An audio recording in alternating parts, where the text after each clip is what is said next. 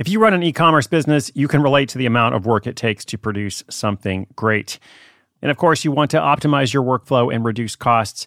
That's why I want to say a big thank you to our partner, ShipStation, and perhaps introduce you to them as well. If you are not familiar with ShipStation, they've been supporting Side Hustle School for years. They have helped so many of our listeners make things much easier, automate their shipping tasks, help them scale their business, and also, this is not a small thing, save thousands on shipping with industry-leading carrier discounts. ShipStation is the innovative tool that helps turn your shipping challenges into opportunities for growth. Go to ShipStation.com and use code HUSTLE to sign up for your free 60-day trial. 60 days free. ShipStation.com, code HUSTLE. Your brain needs support, and new Ollie Brainy Chews are a delightful way to take care of your cognitive health.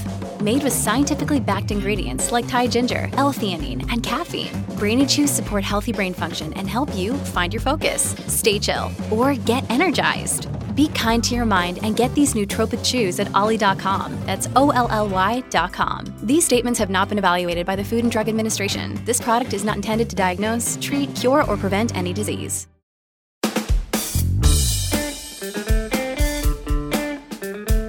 Have I got a story for you today?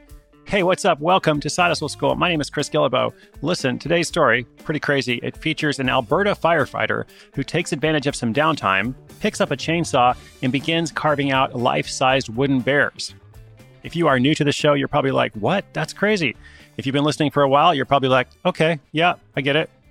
Either way, this firefighter sells his creations to universities, restaurants, and anyone who wants a unique and large handcrafted item. Personally, I was excited to work on this episode because I've got 3 life-size wooden bears here in my recording studio, but I really feel like I need a 4th one. So now I know where to go. And in addition to this being a pretty cool project, it also helps to reinforce an important lesson in pricing your services or handicrafts.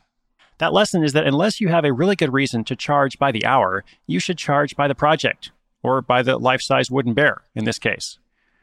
I'll explain more about that at the end of the story. Here's a quick thank you to our sponsor, and then on with the show. Firefighter uses chainsaw for jumbo-sized woodworking.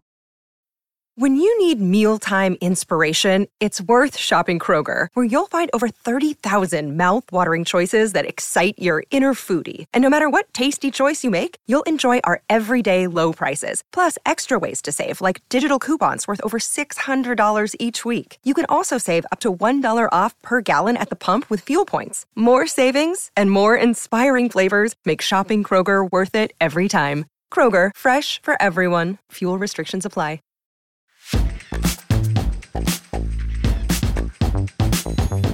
As the leader of a Helitack wildfire fighting team, Cameron Vilsack spends a lot of time near the Canadian Rocky Mountains of Alberta. During periods where there is heavy rainfall or high humidity, wildfires are significantly less common, and he and his team take the opportunity to train. This training includes a lot of chainsaw work, because, chainsaws. And it was during one of those training sessions that Cameron decided to hang on to 2 of the biggest logs his team had cut. Most of the logs were used for team campfires or just left out to rot, and he had an idea. His idea was chainsaw carving. Yes, chainsaw carving, otherwise known as carving with a chainsaw. Think of it like wood carving, just with a chainsaw instead of a pocket knife. Growing up, Cameron had spent weekends camping with his family and whittling small wooden figurines. This taught him how to use various carving tools and gave him the basic skills he needed. Naturally, the difference is that in this case, he'd be using bigger tools and materials, which he was also comfortable with as well, since he used them all the time in firefighting. In fact, he says that using a chainsaw is easier than the usual micro-carving because it's machine-powered and you get greater room for error when using a bigger log. On his first attempt, Cameron managed to carve a bear standing on its hind legs. This got the attention of everyone at the fire base where he worked, and his colleagues asked him to share some techniques. That was the moment he realized that his woodworking could amount to more than just a hobby. The next week, Cameron carved a replica of an Easter Island Moai statue, which he shared on Instagram. After seeing it, one of his friends asked if he could put that statue on display in the front window of his store, along with the bear. A whole series of fortunate events quickly followed. He received a call from the city's art director, who had noticed the 2 pieces of work and wanted to display them at the upcoming arts festival. Cameron agreed, and the very night of the festival, he received an offer of $800 for the 2 wood carvings. Later that week, he was featured in the local paper. With all the attention, he knew he was onto something. He began spending his free time on Reddit, YouTube, and in Facebook groups, learning more about his new craft. To truly turn this from a hobby to a hustle, however, he needed customers.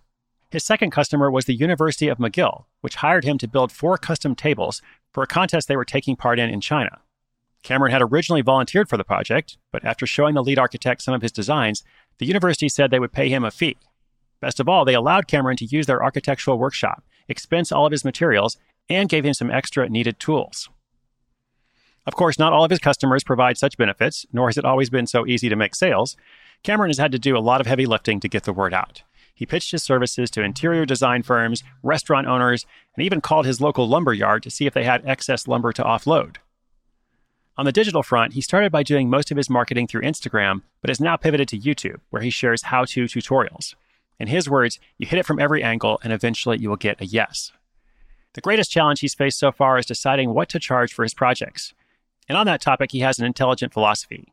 He doesn't want to sell his time, but rather his skill. So he charges by the project and not by the hour. When he's not fighting fires in the Canadian Rockies, he's averaging about $1,000 a month from his woodworks. This is all without any initial startup costs whatsoever, since he already had access to a chainsaw. But as his projects have become more complicated, he's begun to invest more in his equipment. The next project is to build a 1,500 square foot log cabin. He plans to document the entire process and upload it to his YouTube channel, which he hopes will inspire others to take up woodworking, maybe even with a chainsaw. And hey, if you're not into chainsaw woodworking, don't worry. You can carve out another side hustle that is just as well suited to your talents.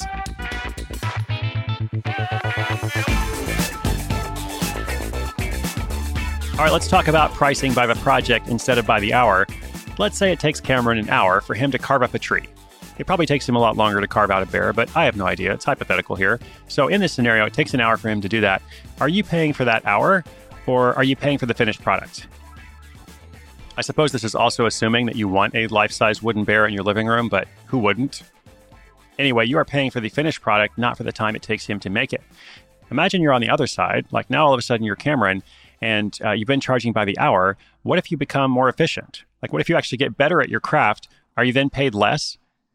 If a year from now, let's say you can do the work twice as quickly and still produce the same or better quality, do you think you should suddenly get paid half? Well, no, if anything, you should probably get paid more. Because again, it's not about the time you put into it. It's about the time that you have spent mastering that craft, that skill, and what the value is of the finished product. So another way to think of it is like going to surgery. If you have to have an operation, you or your insurance company or both are paying for the years and years of training and experience that your surgeon and his or her team have had, not just the actual time spent in the operating room, the operating theater. The hourly rate of a heart surgeon is probably, something like $30,000 an hour or maybe more. I have no idea. But it's not based on the time they spent doing that surgery. It's based on their expertise.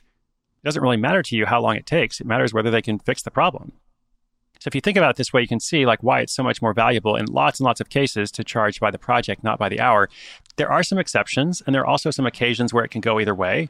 Here's a quick example of web design. So I'm doing a web design project where there's an agency commissioned to build a whole website, and they have quoted that out based on the project, not based on the hours. I also need them to make some tweaks to another website, actually the Side Hustle School site, which is greatly overdue for some tweaks. And for that, it's not a complete rebrand. It's not a complete redesign. So they basically came back and said, okay, here's the quote for the project, for the site.